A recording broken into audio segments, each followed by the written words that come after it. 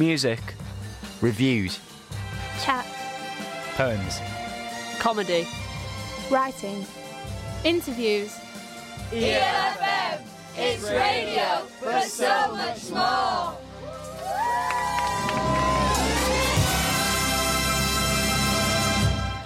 Hello and welcome to Vandal Factory. My name's Henry. And my name's Natalie. And together we are Vandal Factory. And this is our first ever ELFM Vandal Factory radio show. Thank you all for tuning in and listening. Hey, Henry Raby, what's your vibe? So what's my vibe? Natalie Quatermass. I am a playwright. I'm a poet. I'm a punk poet, which means I put patches on my jeans. Shake fist at the sky. Oh, I hate you, Sky. You're just so annoying. Make angry, ranty political poetry and political theatre as part of our theatre company, Vandal Factory. And we have emerged from the COVID restrictions, lockdowns, and we've gone, why don't we add an extra wing to our theatre company and be... Go on. And do a radio show. Lovely. But I was going to ask, like, some people listening might recognise your dulcet tones. They might go, hang on a minute, that weaselly beardy boy that I've seen sitting around Chapel FM sounds a bit familiar. So just to clarify, Henry, what's your role within Chapel FM? I'm a sort of big deal, to be honest with you. I'm a sort of like, I'm actually sort of, I've got a lot of sway here. That's why, That's why I got you the job. just to get that in. Yeah. I am the broadcasting worker here at Chapel FM, but in this capacity, although I am in charge of ELFM in this capacity, I am now removing the lanyard of oppression. I need to take my headphones off to do so. Okay. They're going off. The lanyard's going off. There it is.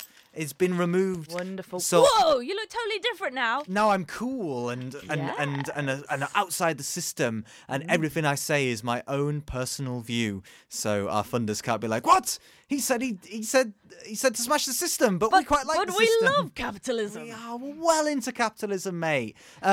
But enough about Henry Raby for now. Natalie, what's your vibe? What are you on about? I thought you'd never ask.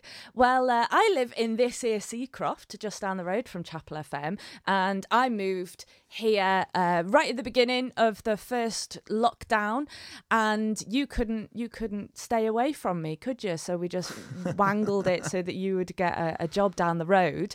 I'm a theatre maker, and I'm also doing a PhD, a practice-based research degree at York St John's University in climate justice and theatre and arts. So I've been the theatre director for Vandal Factory, where we've made political theatre together, as Henry said, as well as working with lots of community groups and young people, and that's my vibe. I also do lots of shaking my fist at the clouds. Yeah, we just look like clowns covering up our sun.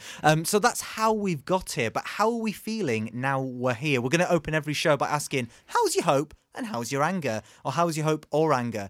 But we'll work it out. We'll work it out. I think really this came from this show is going to be about all the things that me and Henry love to make work about. So our favourite artists, our favourite politics, our activists, and two key emotions in this world that we live in is hope and anger.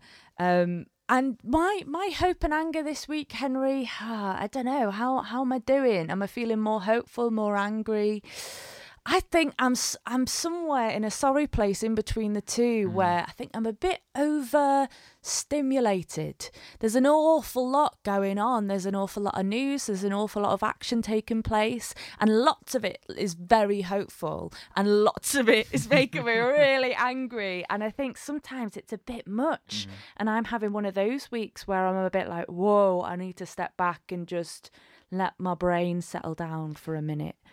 How about you? How's your hope? How's your anger? Yeah, well, as you know, I'm someone that really is glued to the news, social media, like what's going on in the sort of zeitgeist and the waves of narratives at the moment, around just online criticism of MPs and the narrative of what that means. You know, if you're criticising someone online, it's a problem. It's this wave of like narrative and stuff. It's just stuff every day, and then it's COP26 stuff that's happening next week, and then it's the budgets come out, which is just stuff. So it's just trying to like understand. It's all high stakes, isn't it? I mean, it has been for years, but it does feel like our adult life, the politics just the stakes get higher and higher and higher and higher. Yeah.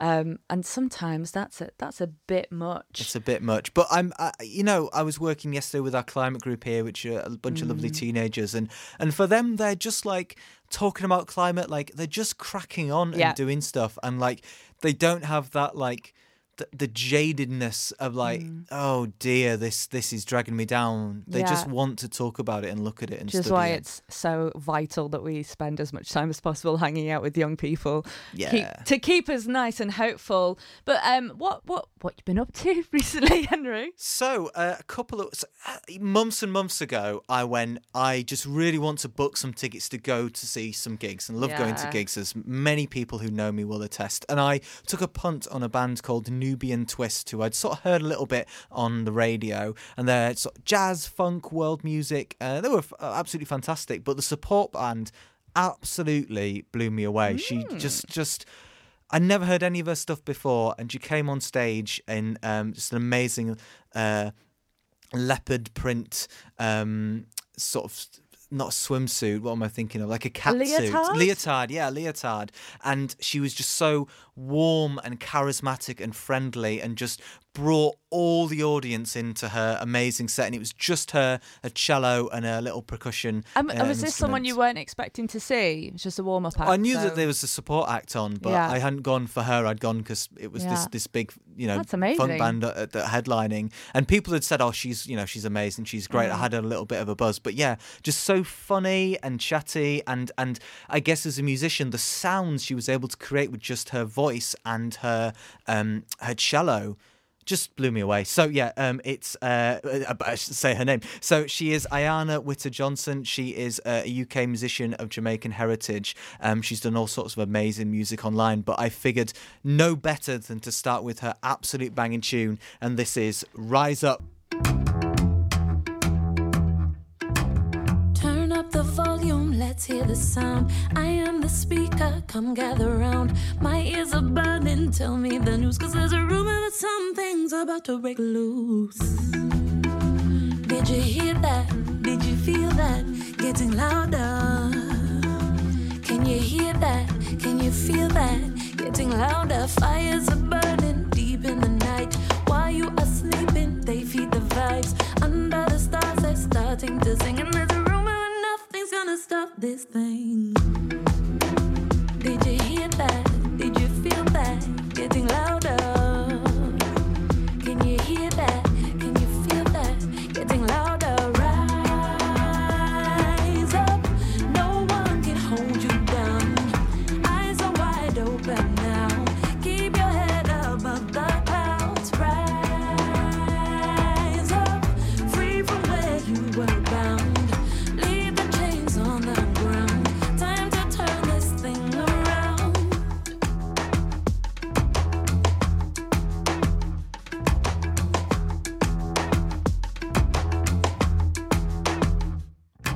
Striving to keep you under the thumb, blind you with tricks so that you succumb. Try to conceal that silent abuse. Now there's a feeling that something's about to break loose. Did you hear that? Did you feel that? Getting louder. Can you hear that? Can you feel that? Getting louder. Fate has decided where you belong. Voices are chanting, they're never wrong. Mountains are shaking, drums am I ringing. No, nothing tonight is gonna stop this thing. Oh, did you hear that? Did you feel that? Getting louder. Can you hear that? Can you feel that? Getting louder. Rise up. No one can hold you down. Eyes are wide open now. Keep your head above the clouds. Rise up. Free from where you were bound. Leave the chains on the ground.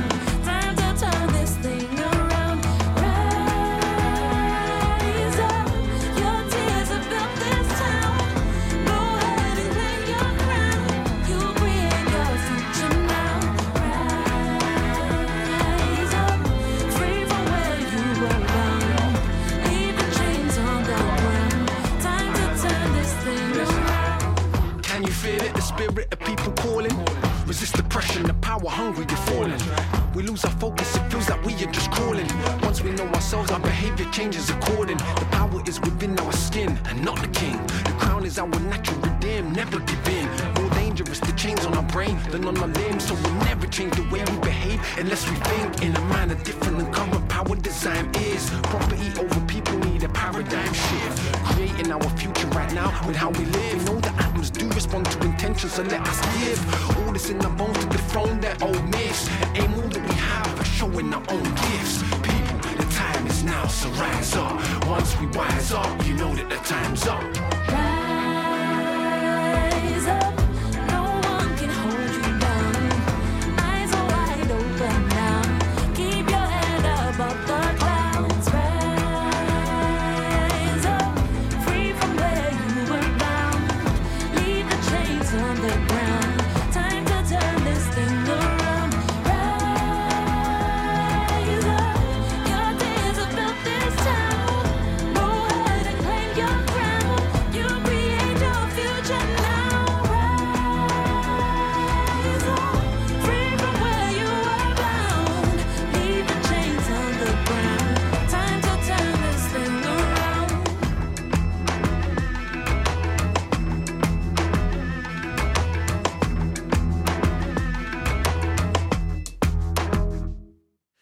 That was Ayanna Witter-Johnson with her absolute banger, Rise Up, featuring, I recognise those dulcet tones of our good friend Akala. I say a good friend, he's not our friend, but we love him. We love him all the best. I think was so. it? I was concentrating too much on being a radio star. yeah, and I didn't nailing recognise it. Akala. I love Akala so much. I think he will probably make an appearance again at some point. Again, we're talking as if we know him. That's just because we're fans. Well, Akala, if you're listening to this show, get in touch. We'd love to have you on. If you love drop you. us an email. Maybe you shouldn't be listening to the show. Now, what's coming up now? Henry's going to do his own thing. You put your left leg in, your left leg out. In, out, you shake it all about. You do the hokey cokey and you turn around. Henry? Henry, do you want to come? Henry? What's up with him? Oh, don't worry about him. He's doing his own thing. Wow. That was our special jingle for Henry Does His Own Thing. Go on, Henry. Explain to everyone why is this our first feature called Henry Does His Own Thing? So I am an only child, and I have worked as a solo performer. Yeah. And I like my own company. I like my own. I like to taste my own vibe, and so that's it, and it's great. And it's selfish, would you say? No, I'd say just like don't touch my toys, don't come into my room. But this is my space. I had to teach Henry to offer people a cup of tea when they enter his kitchen. Put it that way. And one day I will learn to do that. So this first feature is where I'm going to read a poem or a piece or something I've created especially for the show. So this first one is a poem I wrote over lockdown, and I think it sets up the Henryness very nicely, and it's called My Aesthetic, and it goes like this. My aesthetic is scrawny midday nerd. My aesthetic is a boy doing a 14-hour shift in Games Workshop. I've gone for the strained Warhammer intern look. The sidekick to the sidekick. I am over-ambitious with my reading lists. I am the 2 chili plant gardener, the Netflix Watch Next curator. If I was a YouTube channel, I'd have no subscribers. If I was clickbait, I would remain unclicked. If I was a film, I'd be poorly reviewed on Rotten Tomatoes. I would not be certified fresh. At the party, I am the podcast enthusiast in the kitchen. I'm the mask wearer who fears, how do I say thank you with my eyes? I am whispering, don't ask me how I am. My aesthetic is the unwashed punk band hoodie, the clipboard activist, soggy with no responses. I am the hunt saboteur, lost in the woods. I am Percy Shelley minus the drugs. My hair is a mopped-up thornbrush crown duck's bum unscissored stodge. I am the doom scroller, which is not as cool as it sounds. I am the midnight Facebook, Twitter, Instagram refresher. I am the, hi, is anyone else feeling like this? Social media deleter. I have the same vibe as characters from 90s US TV shows who get grounded. I'm the innocent until proven guilty schoolboy in detention. My floor is a 3D printout of my student days. If allowed, I turn my camera off in Zoom meetings. I'm the reluctant volunteer, the movement ally level 10. I'm the millennial Steve McQueen. I am alarmless. I guess I'll have a shower. I'll reply to that message later. I'm the untipped waiter, the timeless Ben Gunn waiting for rescue. I'm the one the taking advantage of the scheme Telegraph article warned you about. I've metamorphosed since 2020's March. I'm not the same Henry you saw in the new year. I am changed, affected, mutated, so much more and so much lesser. My aesthetic is scrawny, midday nerd. There we go. There's my first piece. Wow, amazing. I love it. I love it. I mean, it's a wonder why we're mates, really, isn't it, for all this time? I agree with every single statement in that poem. And, you know, here we are for some reason. Here we are. Here we are. Get all like down and nostalgic. No, here we are doing a radio can't show. Go back. Okay, so next up we have a lovely special feature. We did a interview with a lovely gentleman called Rick Blackman. So Rick has written a book about the history of music and subcultures. It's called Babylon's Burning. It came out very recently, like in the last sort of month or two, and it charts historic movements from the 1950s to the 70s to the 2000s, all about music's fight against racism, music's fight against the far right, and anything else you want to add before we go into this this pre-record that we did with Rick? No, absolutely not. I'm really looking forward to hearing it again. It was a great chat. Okay, here we go. Welcome, Rick. Thank you so much for joining us. Please tell us what led you to what led you to writing this book, and what's your sort of entry point into the anti-fascist movement? Been a committed and active anti-racist for pretty much all my adult life, really. I was a little bit too young to be involved in Rock Against Racism in the 1970s, but I caught the tail end of it. And since then I've been involved really in any sort of instances where the far right appear and try to sort of spread their poison. So that's the sort of political side of it. I'm a musician, so those two things came together, and subcultures was really interested me as well. I came at the back end of sort of punk in the late 70s, and then it was around the mod thing in the 1980s. So all three aspects of the book, I've got some sort of personal experience in. This book is a sort of adaptation of my PhD thesis that I did at Liverpool Hope University. And really what I wanted to do was to get a working class perspective on things that academics have written about. Lots of academics have written about fascism and anti-fascism, but none of them, to me, ever seemed to get a grip on really what the anti-fascist movement was about, and in fact sometimes disingenuously portrayed it as being sort of superfluous to getting rid of fascism, and also misunderstanding the whole thing about subcultures and why young working class men and women get involved in these things.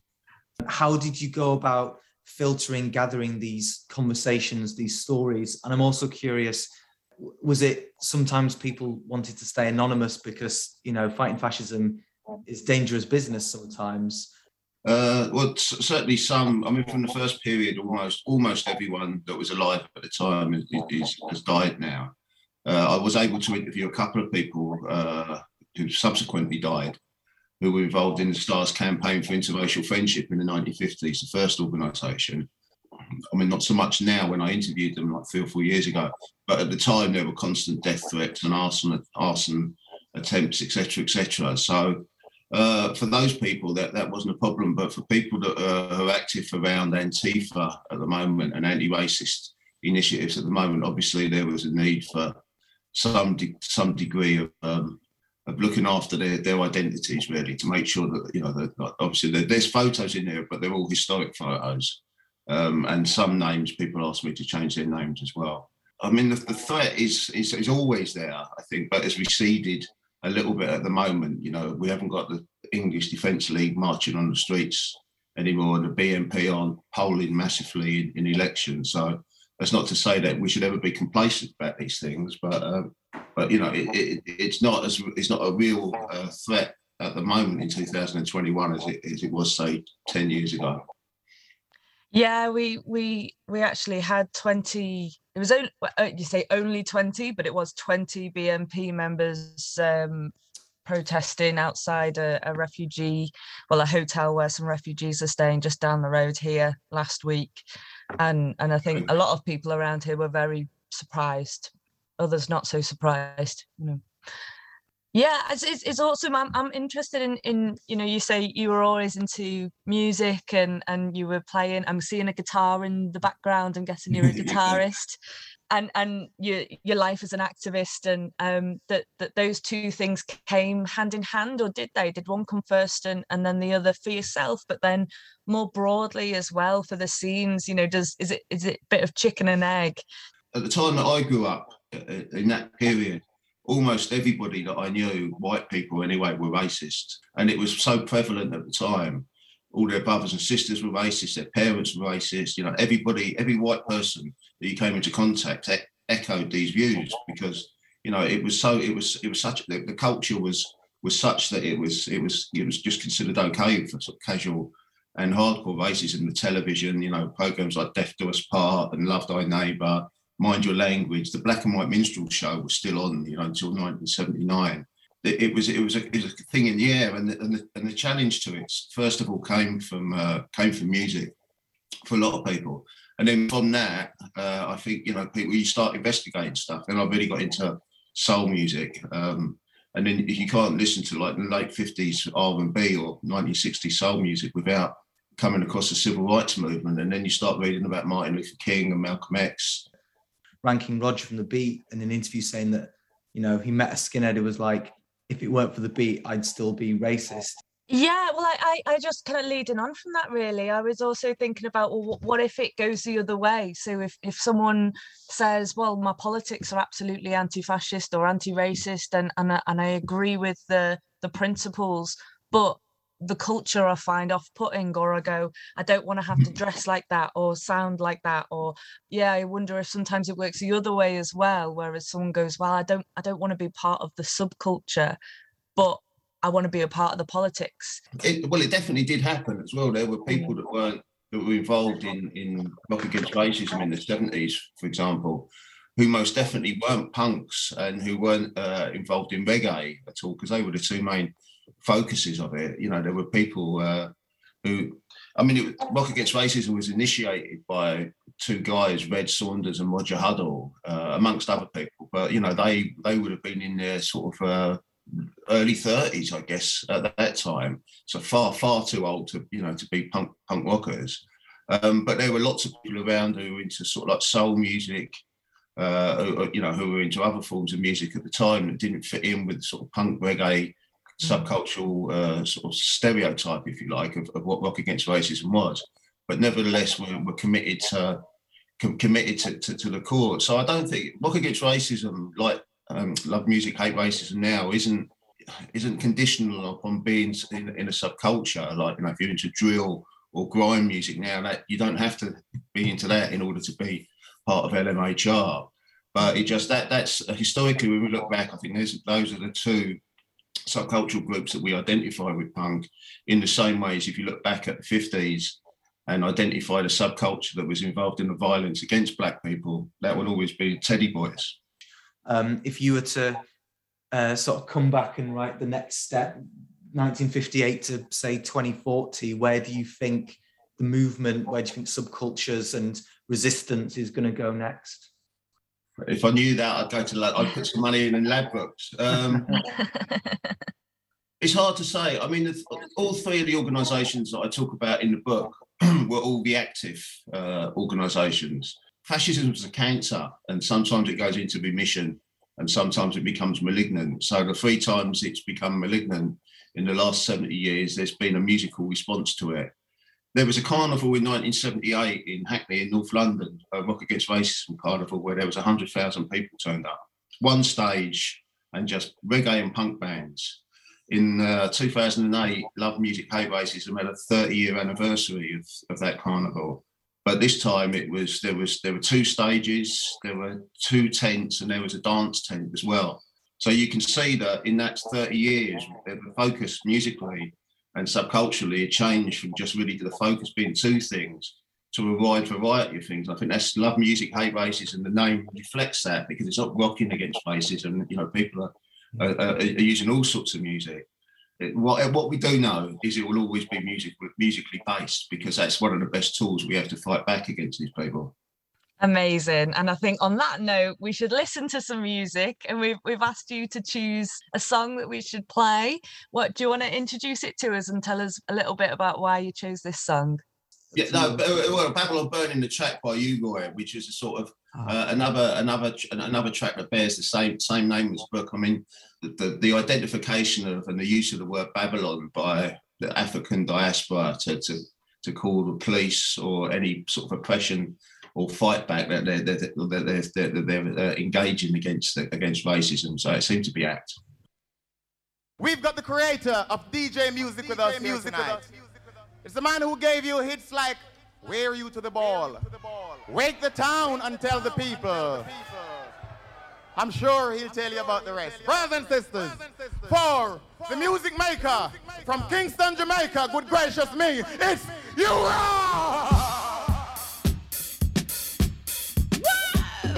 Think about, here I come again, y'all. Big wheel keeps on turning, and around me we keep on burning. So when I tell you sit down the big wheel, and I keep on turning, and that's the dreadlocks gonna keep on earning. I said the big wheel gonna keep on turning, and you know sister that to Babylon burning, kinda burning, burning, burning. Yeah, you know. Burning, burning, burning. I said to one light from the east, come a signal for peace. I said, you know, this ain't that Babylon burning. Big wheel keeps on turning round along the way, while the brown mirror keeps on burning.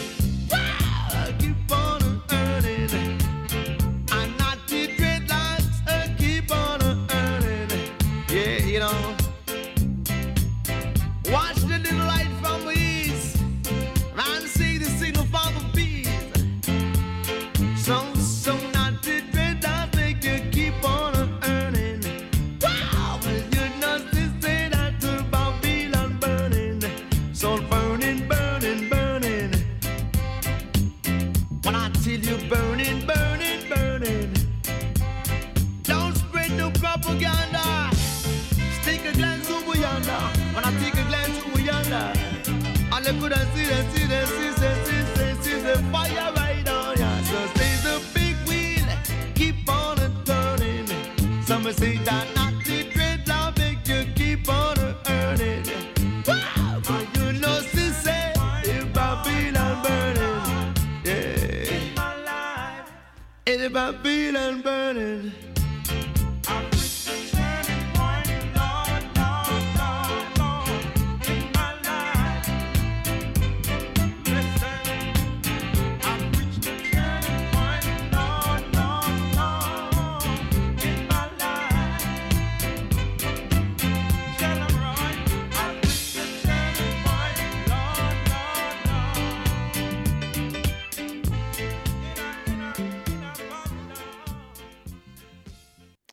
That was Babylon Burning by U-Roy, absolute legendary reggae artist, absolutely legendary reggae track. And it's the same name as the new book by Rick Blackman, Babylon's Burning, Music, Subcultures and Anti Fascism in Britain, 1958 to 2020. So please do check out that book if you enjoyed the chat. And if you enjoy Anti Fascism, which most people should do.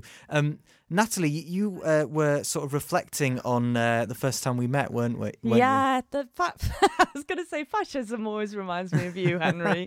But no, back in, I think it was 2012, it was the first time that we met in York. I'd recently moved to York and started working at York Theatre Royal, and our paths had crossed.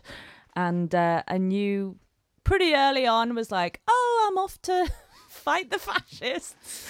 And I remember being like nodding and smiling politely because I didn't really know you. But at the time, as a 21-year-old, to me that was like going, oh, I'm off to go and dress up like I'm in the Second World War. And, you know, you might as well have been saying, oh, I'm going to do something from the past. Like I had been engaged politically, but the word fascism hadn't been something that I'd particularly kind of processed at that time. And then I was thinking about how, you know, over the last 10 years, fascism, I think, is a word that's sort of used in our common vernacular an awful lot more, maybe because of social media and the internet. It's often flippantly used as well as, you know, used in appropriate times as well. And then we've also just seen this complete boom of genuine fascism and anti-racism that's boomed from the far right across the world. So it's just reflecting on it, thinking about it. Good in the past, old times. Yeah. I think what's interesting that I wanted to respond to Rick's interview was, you know, the far right in terms of what we understand as movements of people that are getting bodies onto the street, that are organised, that are harassing minority communities. Certainly, yes, we've not seen the EDL or there was they went under like football, BNP Football Lads Alliance. I can't remember what they were called, but horrible branding. But they've not been mobilising in such numbers. But I think sometimes it is, yes, because they have had a fight back and they've been pushed back by groups inspired by music subcultures, but also because it has just been normalized into mainstream politics. And you get that with Priti Patel saying we're going to send the boats back, and it will never be enough for these people, right? You know, they want an ethno state. If you look at her Twitter, it's constant people going, this isn't enough. But nevertheless, the policies of enough is enough, ramping up deportations, ramping up the hostile environment and building more walls, both systematic and literal, is increasing. So why do they? And they're need winning to elections. Yeah. More importantly, they're winning elections. So yeah, it's changing its face, isn't it? But that's all. I think it's changing what it looks like. Something we were talking about earlier is the normalising of what is considered radical. This idea that actually maybe refugees are human beings, actually maybe you shouldn't start mass deportations of people, is normalising in just the conversations you have with people on a day-to-day basis. For example, this is such a minor thing, but I just was reflecting on it when someone came to the chapel to donate some stuff, and I said, oh great, we've got a refugee group that uses this space, we'll just give it to those guys when they come in once a month. And it felt so important to just not like make that into like a big deal that we're saving refugees, and also not a thing of like, not to go, oh, there's a group that we'll give it to make it clear. And it's just normal, it's there, and it's important because we did have the far right, as we said in the interview, it's Patriotic Alternative mobilising locally, and their normality is, we don't want this, so we need to, it sounds radical, but to fight that. Yeah, absolutely. Talking out loud. Well, we need a bit of upbeat positivity now. I think so. So it's time for another special feature on the show. It's time for Nat's Banger of the Hour. Because every single song you own is a banger. It's time for Nat's Banger of the Hour. Bangers. Is it a banger? Amazing. For anyone listening at home, I haven't heard these jingles before. Henry has made these especially and refused to play them before we went live. So thank you, Henry. They're lovely. This is my banger of the hour, and I am going to play Hope by Commoners Choir. Is that the one I chose? It sure is. Oh, good. The Commoners Choir, for anyone listening, are a Leeds-based choir that I'm a member of. Hooray! And they're an awesome group of people who sing passionately about politics and activisms, all those activisms.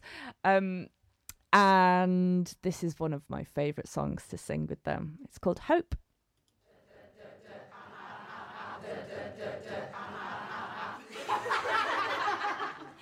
Come on, be brave, be brave. Hope. I feel upset. Act upon hope. I don't want to be paralysed, and I don't think any of us will be paralysed either. Act upon hope. What will be galvanised now. Though dark clouds are gathering, there's no need to despair. A history of victories is happening everywhere. Hidden in the bluster, planted in the past. The seeds of our utopias are growing in the cracks. We need a litany, a rosary, a shout, a chant, a melody for our hope. Act upon hope. Search out the openings, build castles in the air. Fill them up with the good stuff, do the things you wouldn't dare. Test out possibilities, keep an eye out for the gaps. When things are so uncertain, you can find some room to act. We need a litany, a rosary, a shout, a chant, a melody for our hope. Act upon hope. Hope. Act upon hope. Hope is a house left standing after the hurricane. Hope is a crop we harvest after the pouring rain. Hope can be the mending after all the pain. Hope is feeling hopeless and then finding hope again. We need a litany, a rosary, a shout, a chant, a melody for our hope. Act upon hope. Hope in the dark times. Hope in the dark times. Light in the dark times. Light in the dark times. Laughter in the dark times. Laughter in the dark times. Singing in the dark times. Singing in the dark times. Singing in the dark times. Singing in the dark times. Singing in the dark times. Singing in the dark times. Singing in the dark times. Singing in the dark times. Singing in the dark times. Singing in the dark times. Singing. That was Hope by Commoners Choir. It never fails to cheer Nat up. She was singing along in the studio. It was gorgeous and lovely. What an absolutely inspiring tune by Commoners Choir. So this next interview we've got for you lovely people is with Róisín McBrinn, who is the co-artistic director of Clean Break Theatre Company. So they have a couple of shows online which you can check out. One is Sweatbox, which Róisín talks about in the show, in the interview, which is a digital piece. But the show that I went to go and see a couple of weeks ago was called Typical Girls, and it was about women in a female prison who were forming a band inspired by the music of the 1970s punk band The Slits, which, as Róisín says in the interview, sort of just covers everything that represent Clean Break. I just want to give a sort of review that it was fiery and powerful, and there was just so much in it that made me want to get up and dance and take part in it. But I think there was a really interesting message at the end where the sort of liberal person had come into the prison to be like, yeah, we're going to do this and we're going to make some music, and actually sort of disconnected from the women at times and didn't really understand what was necessary. And I think that was just quite an important aspect of it, that it wasn't this sudden fairy tale ending where suddenly they all create this amazing band and their whole lives become perfect and everything works out in the end. That actually it is a long, difficult, chewy road, admittedly one with some absolutely banging music along the way. So without further ado, this is our chat that we had with Róisín from Clean Break Theatre Company. Clean Break, if you were to describe the company to someone that has never heard of the company before, how would you pitch Clean Break as an organisation and the work you do? Clean Break is a theatre company, and at the heart of the company are our members, women who have been to prison or who are at risk of involvement in the criminal justice system. And we use theatre to work with those women to help them transform their lives and to talk to audiences in the collaboration with artists with experience of the criminal justice and without, in order to help us change lives and minds in and outside of prison. So could you tell us about Sweatbox as a show, but then this evolution, taking it from this live setting, this really visceral, powerful place, into the world of this new digital era, and keeping the same energy and ideas behind it? So Sweatbox, as you said, dates back to 2015 when we commissioned the brilliant Chloe Moss to write a play specifically about the journey from the courtroom to prison. And the idea was always to have it set in a prison van. So that's the Sweatbox. And the play went down brilliantly. It's the story of 3 women on that journey who have very different takes on it. And the audience used to experience it by entering the prison van and standing along and actually seeing it all taking place. And we toured it all over the place. In the before times. In the before times, yeah. And speaking of the before times, we've had a tiny reflection at Clean Break around after the before times were the times, and now we might be in the after bit. And during the times, there's such a narrative around how awful it was, you know, and we, particularly when we consider the impact of the pandemic on a lot of our members, that's an indisputable fact. However, artistically, there have been some positive things for us in Clean Break, and some of them had to do with forcing us into the deep end quicker with our digital ambitions. And Sweatbox is a really good example of that. We were to tour this show in the original incarnation of it in the Sweatbox. And then when everything, the times hit, we made a decision, and with funding from our academic partners, to make it into a film. Personally, Anna Herman directed it. I think it's a beautiful film, and I think it is a brilliant translation of the play, but also a really important story that we know the film is reaching more people than the play had been. And obviously it's a totally different medium, and it's really healthy for us to share those lives, but also for our members, the 3 women who are in it, Jade, Posey and Funke, for them to have experience in front of the camera is also something that we really value. Can you tell us how Clean Break's latest show, Typical Girls, came together? Well, when Morgan Lloyd Malcolm, who's the writer of the show, originally was commissioned, it was definitely part of the intention to get her to write something with music. And then it lay to her to sort of find the vehicle for it. She and I were back and forth with different ideas. And then one day she said to me, "What about the Slits?" And I was like, the all-female punk band from the 70s who were completely amazing and oppressed on all levels and are feminist icons for Clean Break, the feminist theatre company that tries to bring down the patriarchy through theatre. Oh, wow. Yes. Brilliant idea.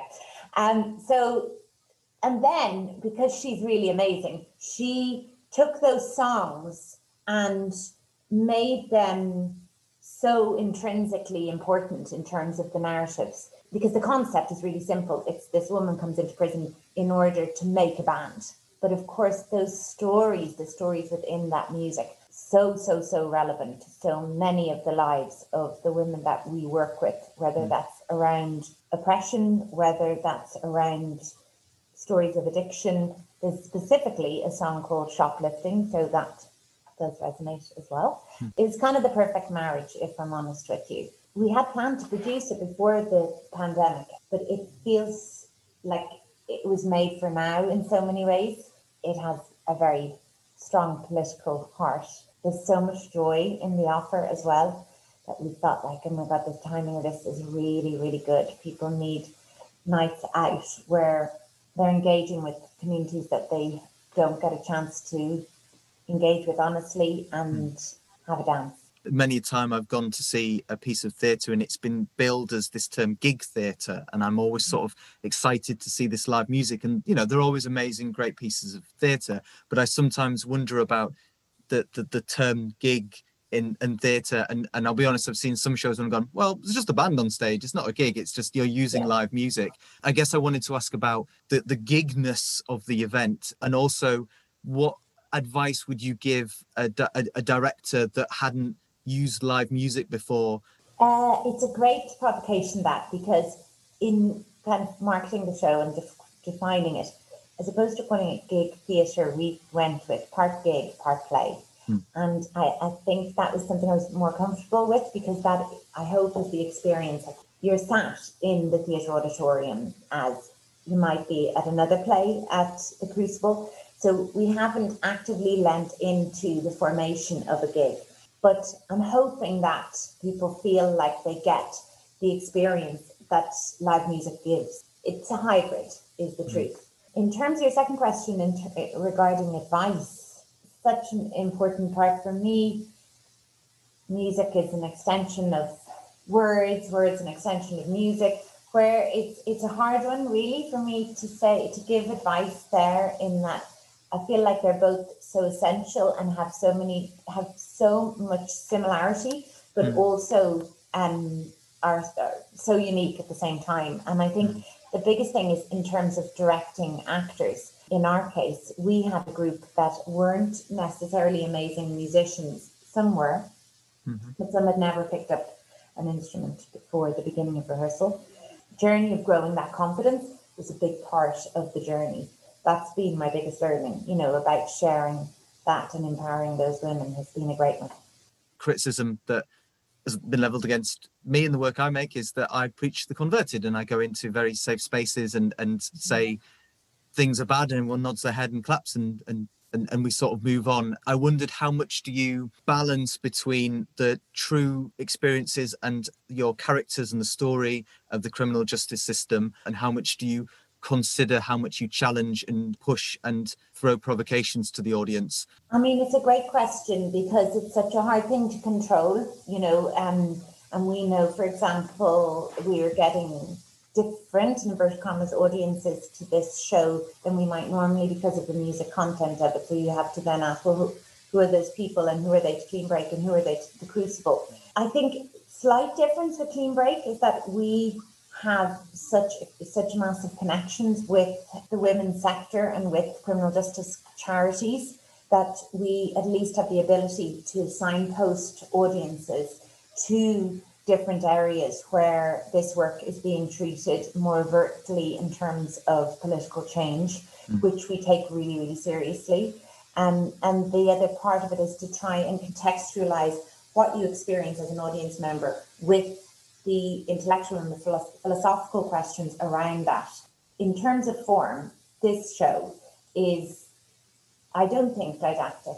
It has, at the heart of the work I believe in is about soliciting empathy through offering a multifaceted version of the truth, and hopefully eliciting, I suppose, more kindness from a society that doesn't know enough about what we're doing to women in prison and how little support they get after prison, in my opinion, and B, could do with doing better with both of those things. There a song that you would like us to play on East Leeds FM?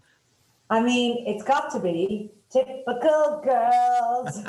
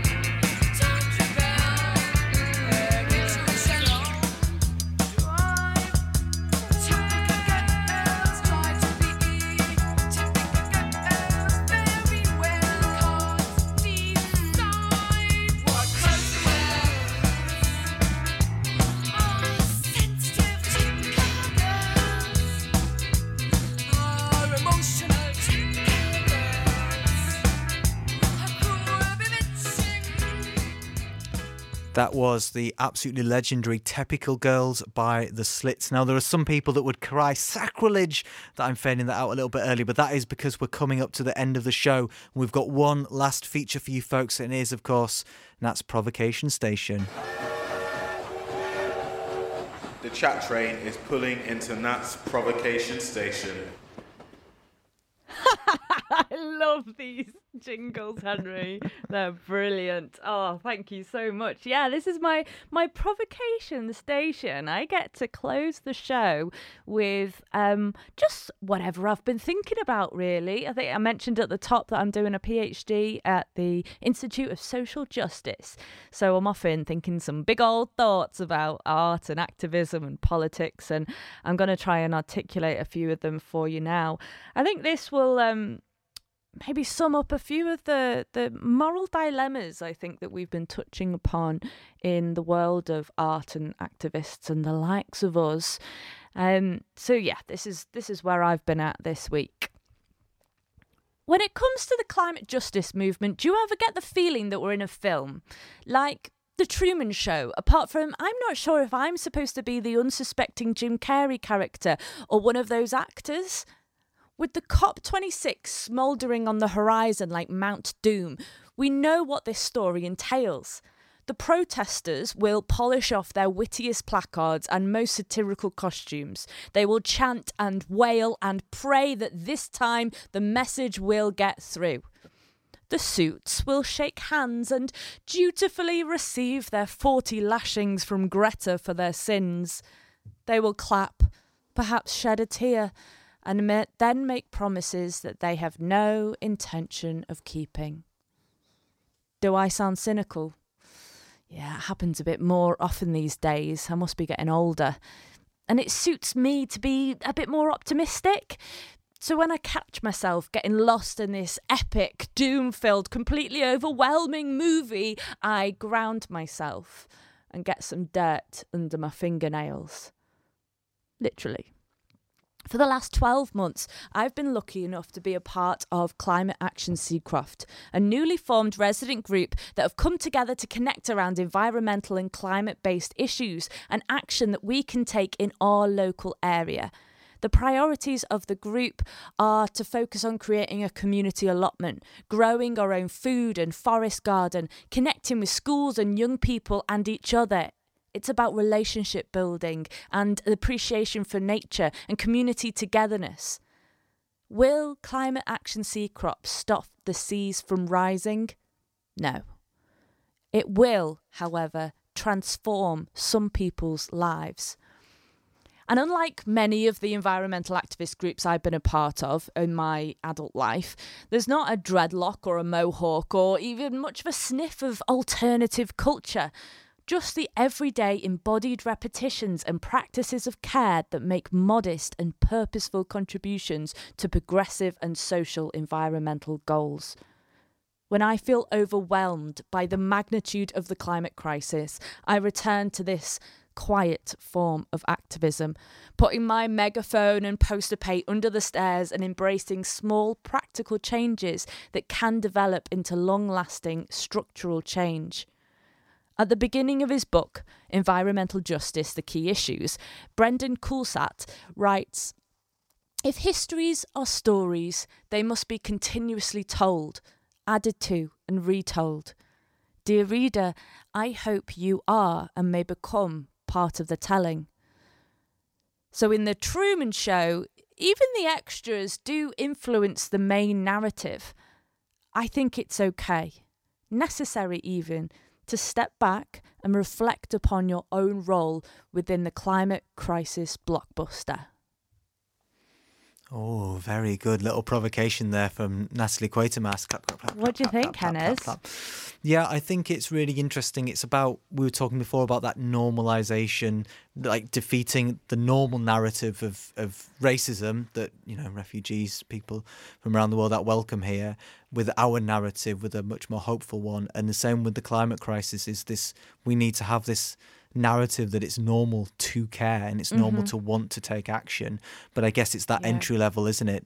There's been so much in the news about Insulate Britain and their tactics and people going, oh, it hurts the cause. And, you know, those discussions can go back and forth. But, you know, I've gone to activist spaces where I felt left out, and I get all the in-jokes and references. I think the subcultures, it's like I said to Rick in his interview, I feel like they can often work in the negative, and it makes sense. It makes sense that people need tribes and to come together and to have a sense of togetherness. So you form a subculture. So you look a certain way, or you act a certain way. You listen to a similar kind of music. But I'm also just experiencing in my practice right now in Seacroft, in the place where I live, that cultural baggage can often be a negative thing and turn a lot of people off. And a lot of people who still have the intention to be like care about the environment or care about their local community and want everyone to have enough food to eat and want people to be able to heat their own homes. I mean, these are the issues that are affecting our local community. And then environmental issues. So yeah, we're starting with a community allotment, but that can be a quietly radical act, I think. Yeah, I mean, I love, to say radical ideas, and I do think we need radical ideas, but I guess it's like taking them from this ether of like, the air of going up. Like, we'd never be able to change the culture of how we use energy, for example, but the culture change that we don't burn as much coal. I think it's about 40% of Britain's energy comes from renewables now, which is probably something that was totally unheard of.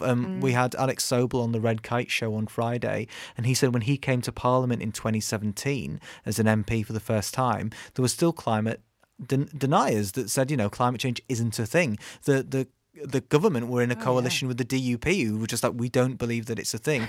Now, I mean, you could argue it's dangerous because they sort of brush it under the carpet, but and greenwashing. But in a way, at least it's this conversation topic that Johnson and Biden put on the table and go, this is what we're doing. It's not enough. We know this. Dear listeners, you probably know this. It's not enough, and we hope that radical things need to come out of COP. But at least it's putting that on the table and putting those conversations in people's minds, so they go along to that community garden, and it helps not just climate but well-being. It helps community action. It helps bring people together.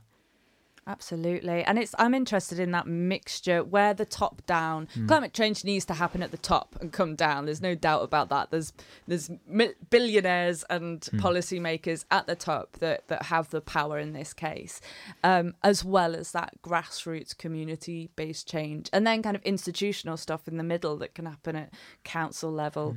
I'll tell you more about that in another show, I think. And going back to Clean Break, going back to Rick's book, subcultures, as much as we've have acknowledged that sometimes they can be a little bit cliquey, at the end of the day, subcultures, music, art create that normality, that it's part of our DNA. The fact that if you're listening to soul music, a part of the history, like that. Like I said, it's becoming a part of the story and weaving a history that we have in this culture. I mean, imagine Henry Raby without punk patches. What would that even look like? It would look like a loser, but I'm not a loser. I'm a legend. And you're a legend. And listeners, Vandals out there, you are legends. Thank you so much for listening, everyone. So we've come to the end of our first show. Please come check us back again, third Tuesday of every month on East Leeds FM. It's been a delight to be here. I'm so glad the broadcasting worker programmed this show. He must be a legend as well. And also, just a quick reminder that you can follow us on all the usual social media platforms at Vandal Factory Theatre. I love you. Goodbye. Goodbye. This is another anti-fascist tune. It is The Men They Couldn't Hang with the Ghosts of Cable Street. Hope you enjoy. England 1936, the grip of a Sabbath day.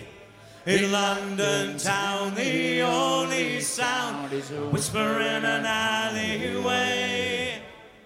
Men put on their gloves and boots, have a smoke before they go. From the west there is a warning of a wind about to blow. Like Caesar marching to the east, sees Mosey with his men, dressed in the clothes of deepest black, like a gathering herd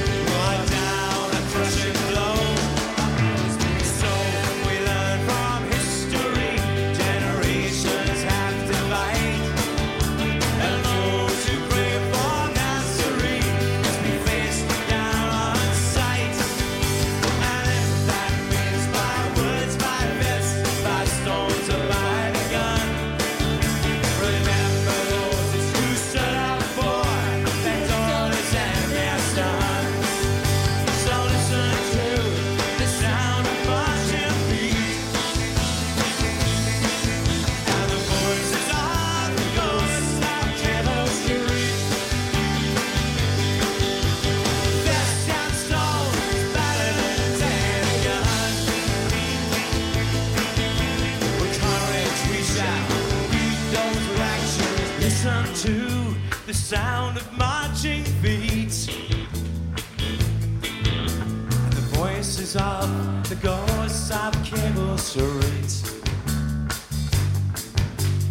Fists, stones, batters and guns. With courage we shall beat those black shirts down. Sing it, yo!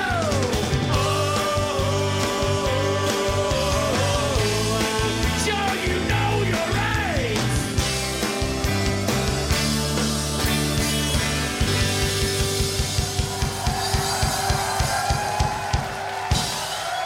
Thank you. Thank you. All right.